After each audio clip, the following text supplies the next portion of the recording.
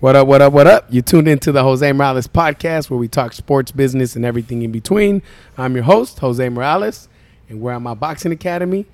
Joining me in the ring today is my man, Frank, a.k.a. Mr.Pickles, the Sandwich Man.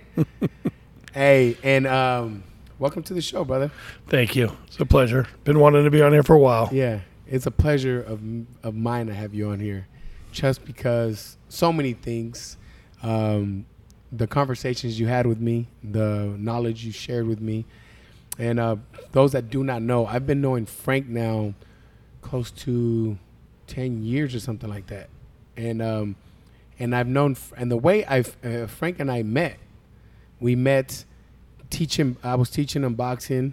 We used to go with this guy named Kenny back in the Kenny era days. That's what he called it. And he would go to the gym. And before I say any of this, I want to share this. First time I met them, it was in Folsom. Remember? Folsom. Yep. It was at Folsom. He came in, Frank, bald head, mean-looking guy. And he had this guy, Kenny, tatted up. You remember Kenny? Yeah. Kenny tatted up. He had swastikas and everything. I remember the swastikas. And I just remember being like, oh, shit. My man Kenny over here. If I say one bad thing, Kenny may not. And they were just fucking genuine, man, just pure love. Do you remember the day I was going to move and you brought me a cake? You know what? I do not. I apologize. I wish I do. I wish I did. You brought me a cake. I will never forget the cake. Yeah, right on. The cake said, we're going to miss you, Jose. And then it had the time of the class, 5:30 a.m. And that small detail, man, was just... Obviously, I still remember it. 10 years later, that's how much of an impact it made of how sweet you were that day that it was going to be my last day teaching at that gym. So little things like that throughout the time we kept in contact. My man Frank is also one of the guys that I talked to a lot when I was getting ready to open the gym, getting ready to go in business on my own for the first time. Frank is one of the guys that was kind of prepping me up as far as what to look for, what's going on. And I actually just talked about you in a podcast. I don't know if you heard it. I actually talked about you on one of the podcasts where I talked about the conversations I had with you. Do you remember what you recommended to me to do as far as gym? You remember the gym you told me to go look at? I told you to look at 9 Round. Yeah. He told me you should go look at 9 Round.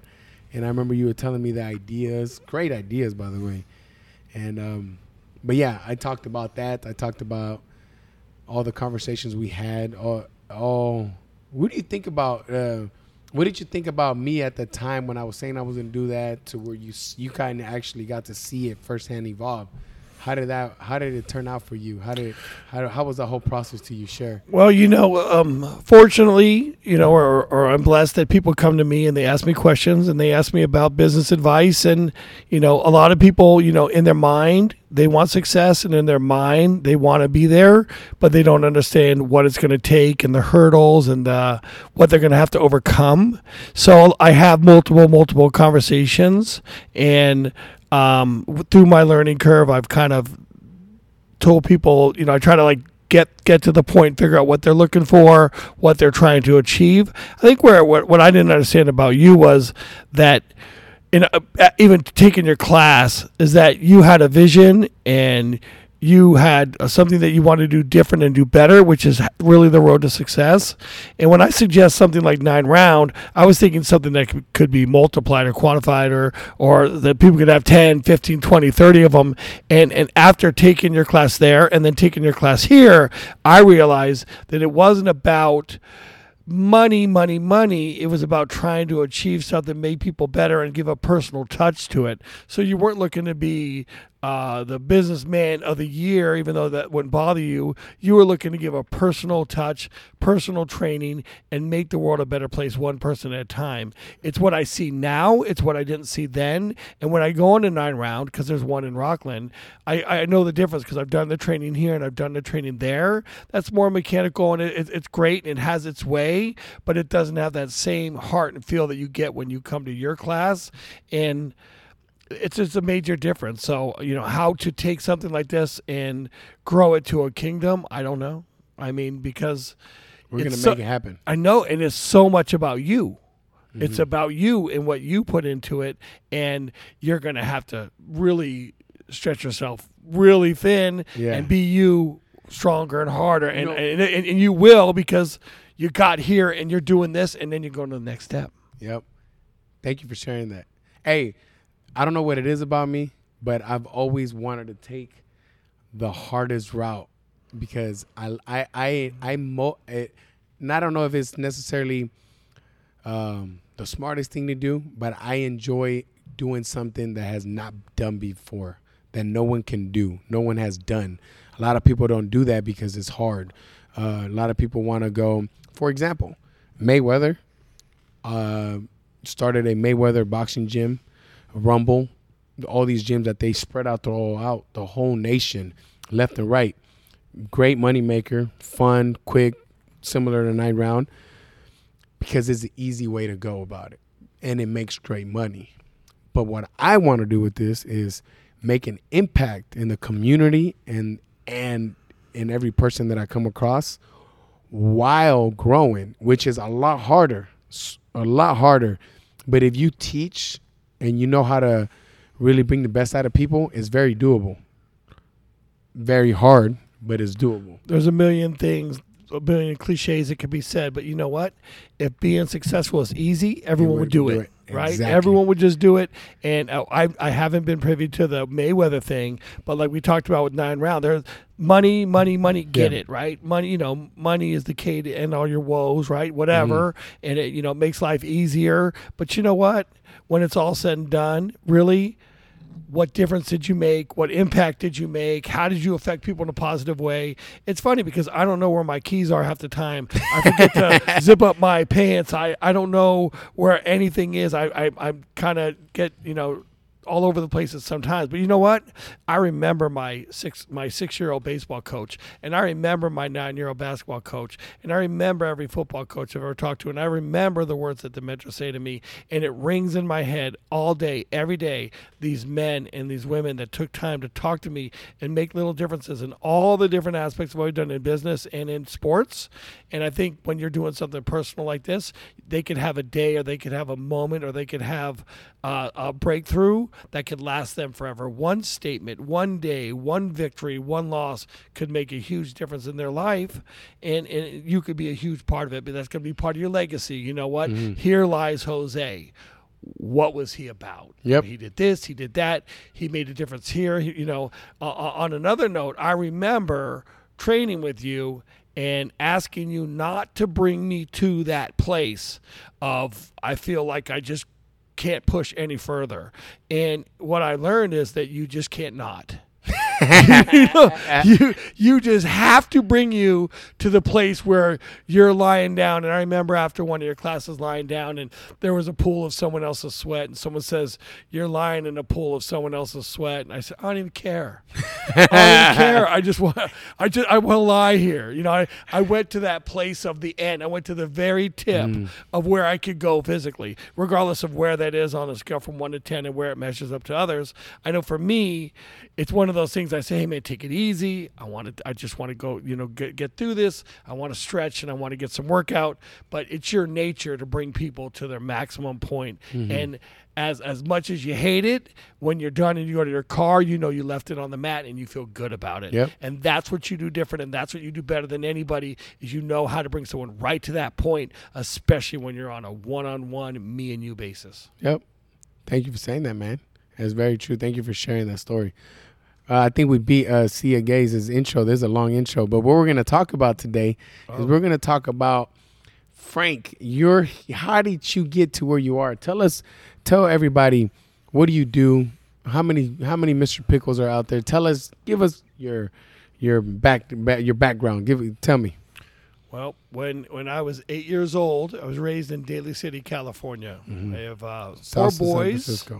San Francisco, the gateway to the peninsula, Daly City. 4 boys, 2 girls, single mother. A lot of, it was the 70s. It was a unique time, and very, very, I just say, poor. Very, very, it was rough. It was a rough day. And when I was 8 years old, I got lucky because some of the 2 gentlemen from the neighborhood gave me a job for $1 an hour. So every day when I was 8 years old, from 8 till 14, I worked at the local deli liquor store from 6 to 9 o'clock. And they let me dust the bottles and do the beer cooler and sweep and mop and close on the deli thing. And by the time I was 10, I was cutting meats. By the time I was 12, I was working the register. So I was able to, they mentored me. They took me to their softball games. They took me to their bowling leagues. It was the 70s. It was a unique time for, I was 8, 9 years old hanging out with 20, 21, 22, 23-year-old guys. And they talked to me and they took time with me and they made sure that I was okay. And they bought me bikes and they'd buy me jerseys and they'd buy me shoes and they'd buy me socks and they gave me work and they took a lot of time and it made a big difference. So from 14 through 25, I was working at pizza parlors and delivering flowers and working at delis and doing bread routes. And I was a valet at the San Francisco Hyatt 5-star hotel. And I was a union driver for Kilpatrick's. But I went to a deli. And I went to a deli in San Mateo in 1995. And the lady was less than cordial, kind of rude. And I'm very into service, always have been into service. So, the lady was less than cordial to me, and I thought, you know what? I could do this better. I could treat people well that come through my door because I knew Daly because I was raised in Daly. So I decided to open up my first Mr. Pickles in 1995 in San Mateo, California. I bought a pizza parlor for $11,000. I put $33,000 into it, and the first year was not good. It was not good at all. And the second year wasn't much better, but I opened up on Sundays. And when I opened up on the first Sunday, we did $39 in total sales. And, you know, that $39 for an 8 hours on a register is not very good. No, so I'd horrible. say, yeah. So I'd say that, probably 9,999 people would have said, I'm not going to open up on Sundays because there's no business. But I was single with no children. So I said, you know what, I'm going to open up on Sundays and we'll watch football. And my friends will come by and we'll eat and we'll just hang out and we'll see what we could do. And Sundays is just a tremendous day now, but because we didn't quit, because I didn't quit, because I said, hey, we're gonna fight through this day. So after the first store, a friend of mine wanted one, so I built him one. And then another friend of mine wanted one, so I built him one. And another guy wanted to use my name, so I sold him the rights to use my name, which I wouldn't recommend doing. You know what? There's one, Jose Morales, right? Just keep your name. It's for yourself. And so this was with the pizza partner. What's that? This was the sandwich or pizza? This is a sandwich. Okay, this is Mr. Pickles. So this is already Mr. Pickles. So how it started. Now we have 4 of them, and then I ended up doing that 17 times. Let me rewind for a little bit. How did you get the money at the beginning to start funding these? How did that happen? You know, I worked my whole life. I was a valet. Because I think that's one of the biggest problems people start off with. I know that was one of my problems. Like, how do I there was a lot of times that even though I wasn't broke, I would pretend that I was. And I would just put away the money and put away the money and put away the money. And later you had money. Well, it wasn't that big of an investment. It was $45,000. Yeah. So there wasn't a lot of risk in that. You know, and though I was single the whole time, a lot of people get married young. You know, I was 25, had been working since I was 8. You know, so money really wasn't my issue as much. It was finding a focus of something I really wanted to do, because unfortunately for me, I don't like to be told what to do. So sitting in front of the Hyatt, which was a union job, it was a Teamster job. It was $23.95 an hour, full medical, full dental, and $200 to $300 a day cash tips. And it was 1987. But you had to wear a cummerbund and a tie and stand at attention. I don't like to be told what to do. I never like to be told what to do. So I knew in my heart I really wasn't employable, because I knew I had to work for myself. So I worked for all these jobs. I was a bread driver, which was another good Teamster job, great pay, jobs that men of families do for their whole life. And I'm a young man doing these jobs, these great pay. And really, all I wanted to do was get through my day and go on and play softball at night and go out with my friends and go hang out and go lift weights. And Typical person. Yeah. Everyone's like that. But working was just like something I had to do. There was nothing I said, oh man, I love my job, or I'm having a good time. These are all great jobs that people make a career of, but I knew that it wasn't for me. Mm-hmm. So I was able to just put away the money and I got a really, really good deal because I had a good friend of mine build it for me for almost nothing. For almost free. He just helped me out. It's the people you knew. It's not what you know, it's who you know. So these guys are really to put in the floors, put in the walls, put in the counter. How did you know that's what you wanted to do? How did the sandwich stuff come about? Like, I know you worked at a deli since you were 8, but how do you know that was in your heart? Like, that's what you really liked. What happened that convinced you that, this is what I want to do? Well, because it's the one thing that I have knowledge on. And it's the one thing that I was passionate about, and it's the one thing as a consumer I knew like what I wanted. I'm a great customer. I know good bread. I know good meat. I know what best foods mayonnaise is important. I know that what kind of produce I want, and as much as I know what I want, I know what I don't want. Is I didn't want belly food. I didn't want lower level, off-brand, cheap bread, cheap meat. This was about, I wanted to build the Mercedes-Benz or the BMW of sandwiches. That's what I want to do. I want to build a better sandwich. I don't drink wine, but I do drink champagne once in a while, and I don't know what that says about me. But you know what? You could buy a $4 bottle of cold duck from 7-Eleven, or you could buy a $220 bottle of White Star. And what's the difference? One champagne, the other champagne. But you know what? There's a difference in the way you feel. There's a difference in the way it finishes. There's a difference in the way the high it gives you, and there's a difference in the way you feel the next day. And that's what I wanted to do with sandwiches. Is I wanted people to eat the food, and I wanted them to say, "Oh my God, that was phenomenal! How did it taste? How did it look? How did it finish?" I knew that going in because I had not only been in Delhi, I had seen a lot of good places and a lot of bad places. Yeah. And being born and raised San Francisco in the peninsula, fortunately we have a lot of good bread because it's San Francisco. So we have good delis and we have bad delis. And the major difference is service. So what I did is I made a decision that I had in my mind, everybody that walked through my door wanted to feel special. So they had a hat on their head that you couldn't see. It said, "I want to feel special today." And it was my job to make them feel special. Whether you were 4 or 80 years old, it was my job to make you feel special when you walked in my door. Wow. And that was always the mantra, and it still is today. Now we have 62 Mr. Pickles, 50 in my franchise, 12 licenses.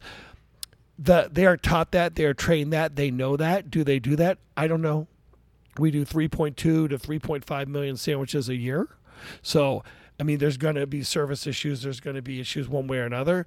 But the idea is that everybody that walks in is special. They want it made to be feel special, and you want to give them a great product and make them feel good about being there, and make sure you put napkins in the bag and say hello and say thank you. That's the concept. Yeah. That's very similar to how I feel about boxing. I've been around a lot of boxing gyms. I taught at boxing gyms. I saw different trainers, different this, and I saw the same thing. I was like you. I'm big on service. I see what I see what a boxer needs. I see what a soccer mom needs. I see what a little kid needs, a teenager needs. I want to provide those needs. I want to be that person. Similar, almost identical story that you had is the same story the same way I felt about boxing. That's what I wanted to do, and this is what I'm doing. So hearing this motivates me even more. Thank you. We want to do something different, and we want to do something better, right? See what they're short on and do it. Yeah. And really, that is a better road to differentiate from the pack. Mm-hmm. So you said you have 12 licensing, 50 franchises. What separated those from doing licensing and franchises? Why did you pick those? Can you go into detail about that? Yeah, absolutely. So when I opened up, I was a license, meaning I licensed someone to use my name. And we had 17 of them, maybe 18. And what happened is where I went wrong or where I made the mistake, and trust me, I made thousands and thousands and thousands of them. I fumble balls and I score touchdowns both ways, but I touch the ball a lot. I like that. Hey, I like that. But the difference is like you give people your name, the right to use your name, and I thought they were going to care like me. Mm-hmm. I thought they were going to have pride like me. I thought they were going to care about display and cleanliness and consistency and quality.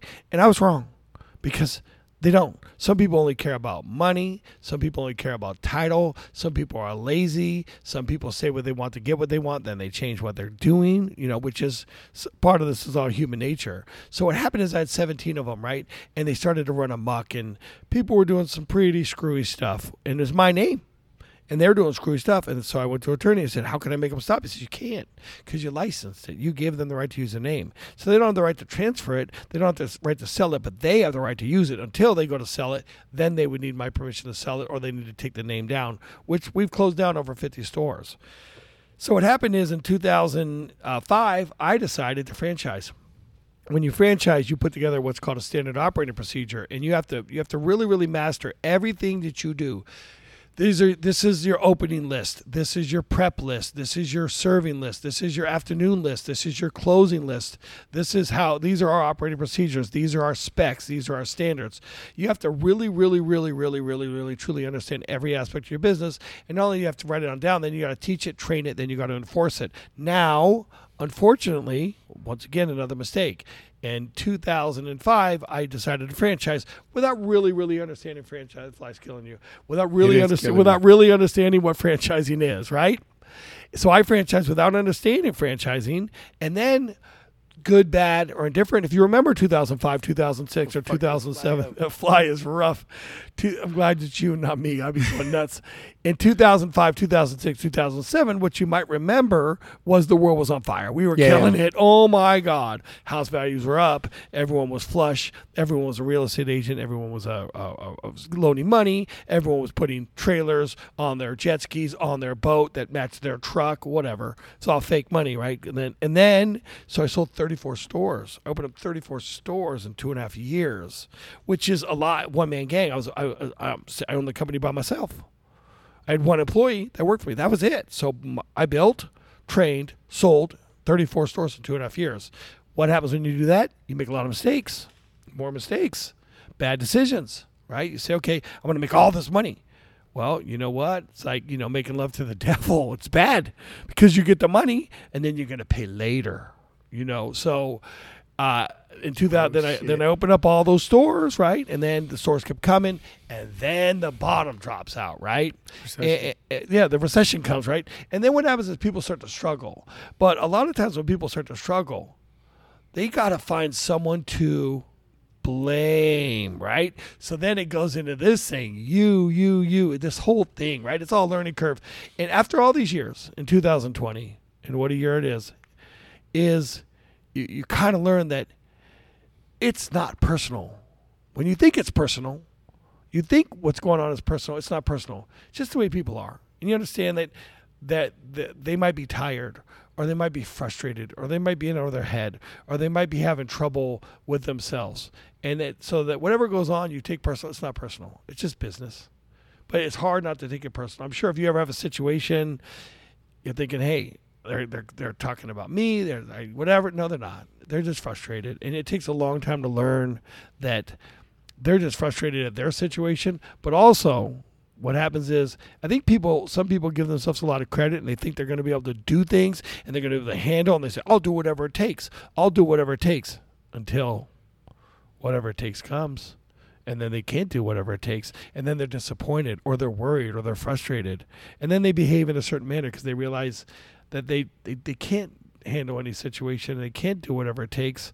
So that's all part of the learning curve. That's all part of I don't know. I'm going to do the math. I got 26 years in this, right? It took 25 years to learn this, where I don't get frustrated as much and I don't get upset as much and realize I just got to make better decisions. I just got to do a better job. I just got to do better on who I let in my life. I just got to do a better job of who I sell to. And I just got to do a better job of handling these situations. Be more picky on who you decide to That's right. run That's right. the business with your name. You know what? You really, really, I tell these people when they're going to hire someone, I say, make sure you want that person in your life.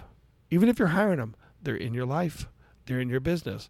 Now, one thing that's kind of interesting is a way I try to explain to people, because you see people own businesses, right? And sometimes these businesses cost $150,000, $200,000, $300,000, $400,000, $600,000, right? Some of these businesses cost, let's just say $300,000, and they'll put like some clown at the register, right? And I'll say to them, I'll go, I want you to think of your business as a $300,000 red Ferrari. I said, that's a $300,000 car. Are you going to let that kid drive your car? No. Are you going to let that kid throw garbage on the floor? No. I'm going to keep my Ferrari real nice. I said, well, then why won't you do that for your business? Because not only is this a $300,000 Ferrari, it's a Ferrari that provides for your wife and your children. Wouldn't you want to cherish that? Don't you want to be real particular about who you let in your business, who you let drive your car? There, I never thought about it that way. I said, we should think of it that way, because this is your investment. This is your life. And this provides for your family. You need to take care of this. You need to care about this. This isn't about being a boss. This is about doing a good job and working real hard and having pride. So when you go into business and you see these people working, you're like, what's the owner thinking? Why is he letting this guy or this gal be part of his business? Yeah. It's just I never looked at it that way, but I do see that it is very important, but I never use that Ferrari analogy, and I love it. I'm gonna copy you on that. Because like if it was, they'd be like, oh, that's my car. And they'd wash it and they'd wax it and they'd treat it beautiful, right? But they're not doing it to their business. They should, exactly. But why not for their business? That's how I see it. I've always taken a lot of pride in cleanliness and display and colors and lighting and temperature, because just like your gym, right? People walk in, you know what? People walk into business, they want to feel like they're somewhere. When they leave, they want to feel like they left some place. Difference being the cleanliness, the music, the air temperature, the decor, the ambiance, and the energy. Those are things that you can control in your business. You can't control the tsunami. You can't control what goes on out in the world, but you can control what goes on in your four walls. Very damn true. Wow. So I ask this question to a lot of business owners, especially that are growing or successful. I feel like a lot of people, I feel like it happens, it's part of business. A lot of relationships get ruined throughout the process. How did you handle, or tell me about that time? Because that's part of growing pains, I believe. Oh my God. Words cannot explain. They say don't mix business and pleasure, and you should not. Do not involve, in my opinion, you want to involve family in your business because you think they look out for you and they have your best interest. But really, it's really a delicate balance, right? Because you got to make sure that, that there's not jealousy or there's not envy and those deadly sins that come into this whole thing. And as much as you want to treat all the people in your business with respect and you want to treat them well, everyone, you want to treat your drivers well, you want to treat your landlord well, you want to treat your employees well.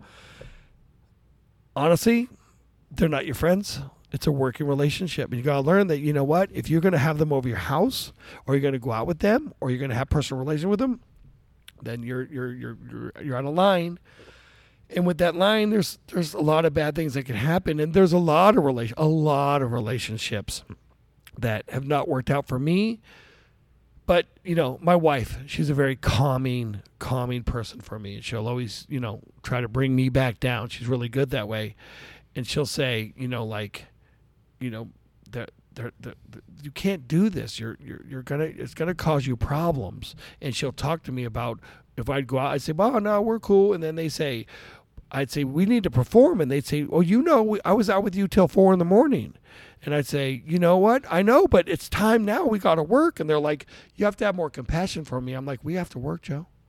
I know. I was with you. And all we got to do is get to 4 o'clock and we can go lie down. But right now we got to push through. So you got to keep them at arm's length and try not to mix friends in your business and try not to mix family in your business if you can. However, seems like moms can be an asset in a certain way, but my wife is actually smarter than me and more well thought out, and she's actually better at this job than I am. I'm really more of the sizzle, and she's more of the steak.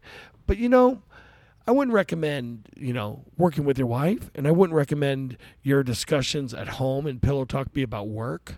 Yeah. I just think the downside far outweighs the upside, because in my opinion, men and women see things differently. It doesn't mean anyone's right. It doesn't mean anyone's wrong. There'll be more what if, and you'll be more ready, shoot, aim, right? Like, let's go. And they're like, what if?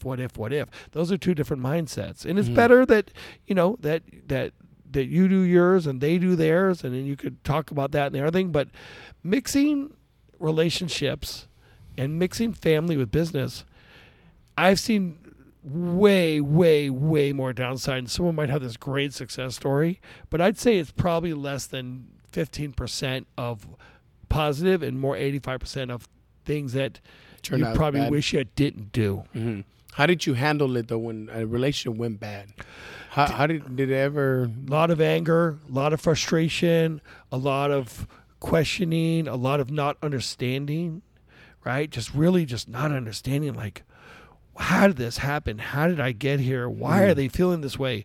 Why did it get here? I you know what? You go through these emotions, right? And then you realize that, here's the deal, right? The person that does the best is going to make other people mad. And they're going to find reasons. Instead of looking in, right, they're going to say, well, the reason that I'm not successful is because you did this or you did this or you did this. And something I would always say to anybody, right, because I know where I came from. And I know that, hey, listen, I was raised off powdered milk made with Daly City tap water, hand stirred when I was 5 years old.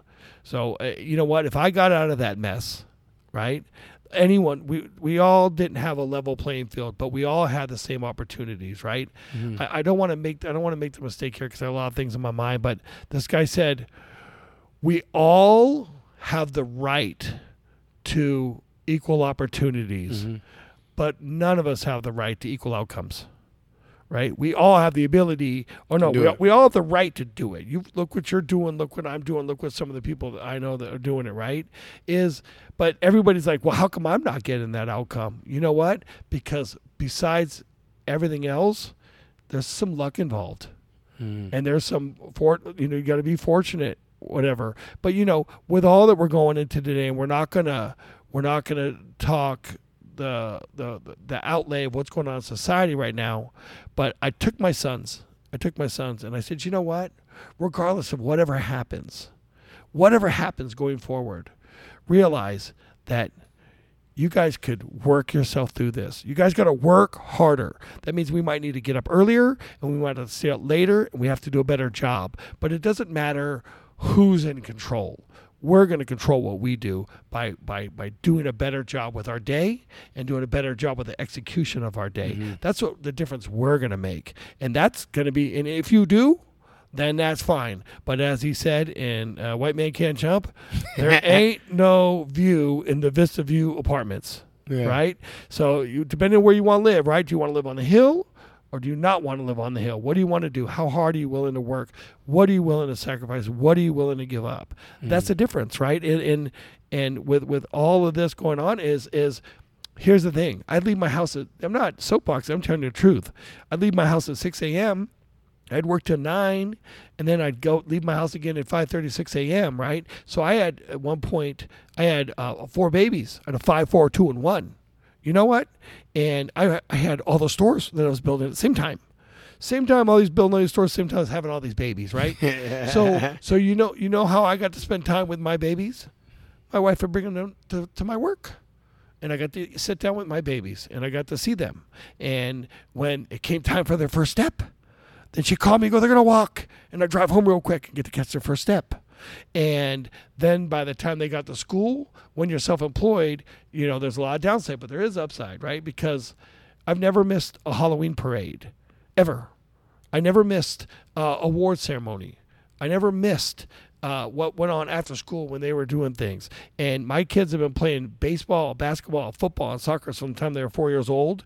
And from 4 till now, one is almost 16, I've missed 3.5 games.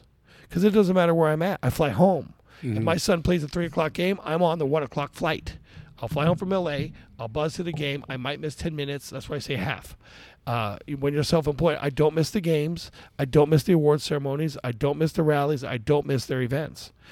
But I had to put in 20 years of work in order to get there. Yep. I didn't get to do that on the first year or the second year. And I could say, oh, you know how many weddings I missed? You know how many baby parties I missed? We didn't even go on a honeymoon because we're too busy. We're too busy. We had too much work. She said, we're going on a honeymoon later. We're going on a honeymoon later. So I think the other day. But the sacrifices were paid out. Oh, unbelievable. You know what? They're back end loaded. But see, the problem is, as you know, everybody wants things to be front end loaded. They want to be, the first thing they do, they get a store. The first thing they do is buy a truck. They have a brand new Dodge truck.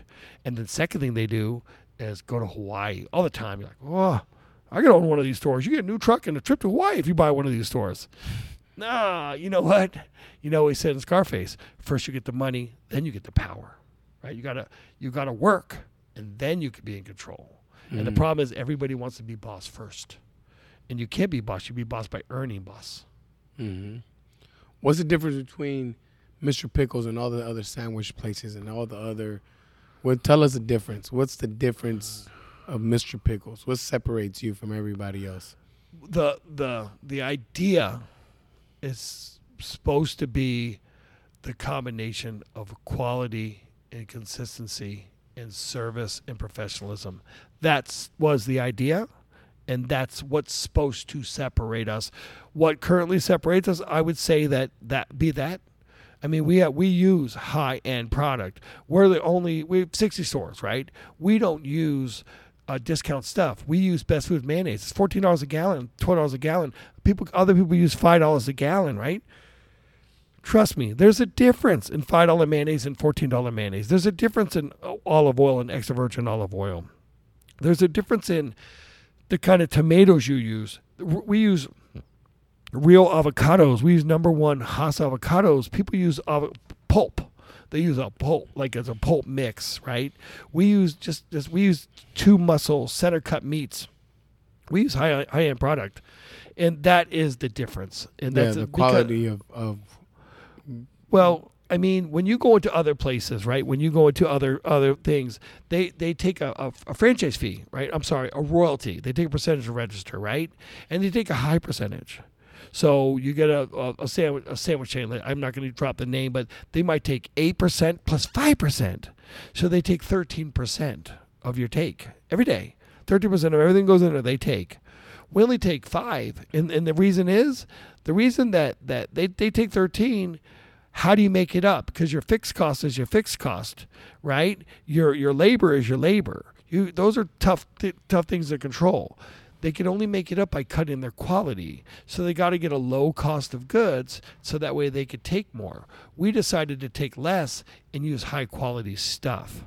We went another direction. So instead of, skinning that sheep, you just go through your business, right? And you make sure that you get a good deal and they get a good deal. And something that I'm lucky now, all I do now is sell wins. I'm selling you a win and the opportunity, and you're selling me a win to be invested in you and the opportunity. So if you don't feel you're winning, then I don't want you to be part of it. I'm not going to let you make a bad decision, because if you're losing, I'm going to lose, and I can't have that.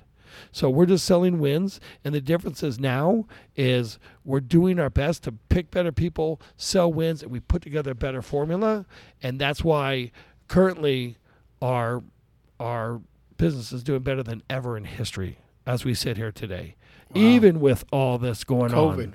Even with COVID. Yeah. How did you handle this whole COVID time for your business? What did you have to change, or what did you change? Great question. I currently am not in operations of the stores. My wife runs the company. So I work on outside sales, and I work on branding and franchising. in the stores, we had to obviously put on the mask, do our protocol with the testing, with the temperatures, put up the plexiglass, make sure we do a stronger job of the sanitation. We had to close down dining. We got to open up dining for a couple weeks, and we had to close down dining again. But you follow the CDC guidelines, the state of California guidelines, Placer County guidelines. It really isn't that much different in the way to do business, except for you got to, do your best to give your distancing when you can, make sure everyone's healthy. And if anyone doesn't feel well, they go home right away. And if anyone tests positive, then we've had, 5 or 6 stores shut down for 14 days and just wait. And so. Because somebody tested positive? No, a lot of times it was somebody that knew somebody, right? Only one time did we have someone in the store test positive. You know what? That was funny because I looked at the thing today, and every single one of our stores was open today. Every one. I thought, wow, it's been the first time in a while. Yeah. Because originally people didn't know what they were going into, right? So some people shut down voluntarily. And we were going to say, no, you got to just stay open. You can't say that. So, okay, well, you don't feel comfortable, then close your business. So today was the first day since this thing started that every single store was open. And it was exciting. It's exciting that we're coming close to being back to normal. As normal as we could be. Yeah, not super normal, but as close as we're going to get. Yeah, for now. Yeah. What do you? What kind of tip would you give somebody that has a business that's looking into licensing and franchising? What's the difference? Those that do not know, besides obviously franchising, you got more control versus licensing. But which one do you prefer if you had to pick, and which one do you recommend? And give us a little lowdown about that. Well, franchising, there's a lot to franchising. You have to do an audited financial every year with the state of California. You answer to the Department of Corporations. You answer to the Department of Business Oversight. You answer to the county. You answer to building. You answer to health. You answer to OSHA. You answer to weights and measures, right? There's a lot of accountability there. And then every year you have to do your offering circular FDD, and you have to redo it. You have to submit it to the state. There's a lot of cost to franchising, a lot of cost. It could cost you $60,000 a year just to renew. And then you have to enforce your standards. So then you have to have your inspectors, and you have to go out there and enforce your systems, dress code, cleanliness, procedures, temperatures, the whole thing. Depending on the business, I'd say that there's ways to structure. I'm not a lawyer. And whatever, but there are ways to do the licensing. I don't know where California is with it, because California could be more difficult. But when I did it, there's ways to create revenue. But the problem with licensing, in my experience, is you can't enforce system standards. So if you gave someone your name, and all of a sudden they came in here wearing pink hats and Speedos with cowboy boots, they could do that. You have no say. You cannot say, take my name down. No, I have the right to use your name. So you got to be careful of who you get involved with, right? Mm-hmm. And you can't. I don't know what all the rules are, but you certainly can't take a percentage of sales. But you could figure out other ways to drive revenue. Yeah, like have them pay annually, whatever. Yeah, one of the things that I would do, right, is when I was doing it, I would kind of explain to somebody, hey, this is how I make my money. And I need you to participate in these things because this is how I get paid. And if you choose not to, I can't make you not. However, then I'll realize that you and me aren't friends, and I want to be your friend. I don't, I don't want to not be your friend. I want to work with you, and I want to communicate with you. Mm-hmm. So that would be the difference is, just always be real careful about who you do business with. And as for 2020, the rules always change with franchising, and the rules always change with licensing. Food is one thing, service is another. Mm-hmm. But, the service industry seems to have some pretty decent stuff going on, but food's a different kind of animal. It's a way of life. I tell people, I say, you know what, when you get involved with food, it's a different way to live your life. It's not better. It's not worse. Just different. Why different? Why? Because you know what? You're dealing with things that have a shelf life of anywhere from, let's say, 15 minutes or 20 minutes if it's hot, right? Because when it's hot and then it's not hot anymore, it's not the same, right? If you have a hot melted pastrami and then all of a sudden 20 minutes later it's not hot, that's a different product, right? And then, or toast. A toast could be a minute and a half or 3 minutes. Bread being baked, you have a timeline of anywhere from 3 minutes, and then some of your stuff that you're baking or cooking or whatever, it's rare that after you prep it, it's worth any more than 2 or 3 days. So there's always this timeline, tick, tick, tick, tick. Now the service industry, go in there, bid the job, you have your cost of whatever equipment you're doing, and a lot of the money that you bid the job is for your time valued money. What's your time worth, right? So service industry is different as opposed to the product industry, especially with food because of the expiration. So if you're, there's always an envy when you're doing route sales, and that's to be the beef jerky guy or the sunglass guy. Yeah. Because you know what? Noel's like, where's the sunglass guy? Unless it's a heat wave, right? There's not that huge sense of urgency. But sunglasses might go out of style because the style might change, but that'll take 6 months to a year. And the beef jerky can stay on the shelf for like 3 years, right? So you don't have this whole time bomb of time thing, right? No one's going to go nuts. Even the hostess guy, that hostess could be there for 14 days. People might be mad because it's not there, but there's no the world's not burning. Yeah. There's not this huge sense of urgency. If he gets stuck in traffic, you'll get your ding-dongs at 3 and not at 12. That's fine, right?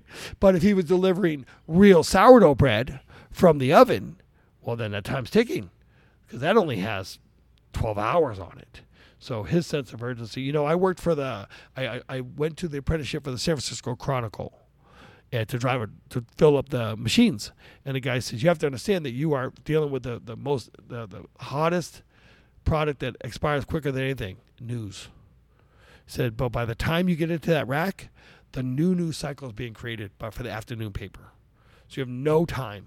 You got to have in that rack by 5 o'clock. Otherwise, it's old news. You're selling nothing. So service is the way to go. You make your money on the front end. Maybe you can. I don't know. I on a one-on-one basis, I could advise somebody, but on an overall thing, I'd say, if you're good at what you do, a plumber, an electrician, a roofer, an air conditioning guy, if you have great service, you'll always have work. Yeah. My son today is working on a truck with my nephew, learning how to do sprinkler installation for properties. And I said, you know what, Frank? I said, you know what everyone has in common? They all have sprinklers. I said, and it doesn't matter where the economy is, sprinklers break. You will always have work. You'll always have work because everybody needs sprinkler work. And I said, so learn this craft. And regardless if you want to do it or not, at least it's something you can learn, and you'll always have work. You'll never be without work if you can learn how to master irrigation sprinklers. Yep. I try to ask people what's their favorite restaurant here in Sacramento, but I don't know if that's fair to ask Mr. Pickles what his favorite restaurant. Are you going to say something else? No, not at all. My favorite restaurant is Carmelitas. Carmelitas, yeah. Oh, my God. Which one do you go to? The one on Sunrise or the one on Riverside? I go to the one on Riverside. That's our family restaurant. Yeah. What do you have there? I get the crunchy beef tacos with lettuce. It's our family restaurant. It's where we go, and we after soccer, after baseball, after basketball, we sit around the table. We go for birthdays. We all enjoy it. It's one. Yeah, I like Carmelitas. It's kind of our family restaurant. Yeah, I like the shrimp enchiladas there. Oh, and they're good people. Mm-hmm. And they have unique decor. the steel plants and the paintings and everything. It just feels homey. Yeah. And they're really good people. So you pay close attention to the details. That's good. Everything, and they always make you feel welcome. However, I enjoy Outback because I like that 3,300 calorie blooming onion. That's hilarious. Tell me something about Frank that not that many people know. Tell me something about you. Share something. Ooh, wow, that I'm a dyslexic, and when it comes down to writing, almost an illiterate. I don't write so well. Really? Well, I don't. Write meaning like your writing's ugly, or you can't spell type of writing? Like, what do you mean by all above? Like Jethro Bodine. Really? Yeah. I don't write so well. And the people think I'm kidding. I go, could you write that? I don't write so well. They're like, and then I write it. They're like, whoa, okay. I probably write like first grader. Yeah, I have ugly writing Yeah. also. I mean, my writing's ugly, but I think I could do pretty good when I write if I'm typing. My writing's ugly. Yeah, I don't. I'm severely dyslexic, so I can't read because I can't comprehend. I don't enjoy reading anyway. I'll do books on tape or watch the show. Yeah. But that's probably something that people don't know. Yeah. Anything you want to add to this before I end the podcast? Anything you want to talk about? Anything you want to say before I end it? No, just I appreciate being here. This is my first podcast. I've seen them on television.